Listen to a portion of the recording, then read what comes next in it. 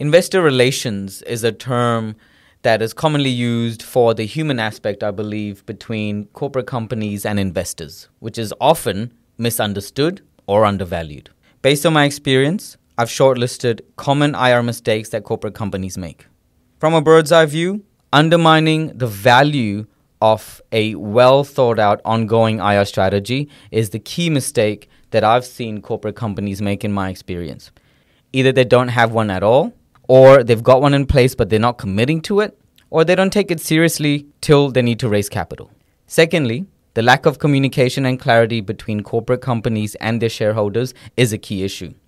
Whether it's got to do with processes, paperwork, resources, regular webinars, management avoiding talking about bad news, or simply reporting on shareholder portfolios and performance.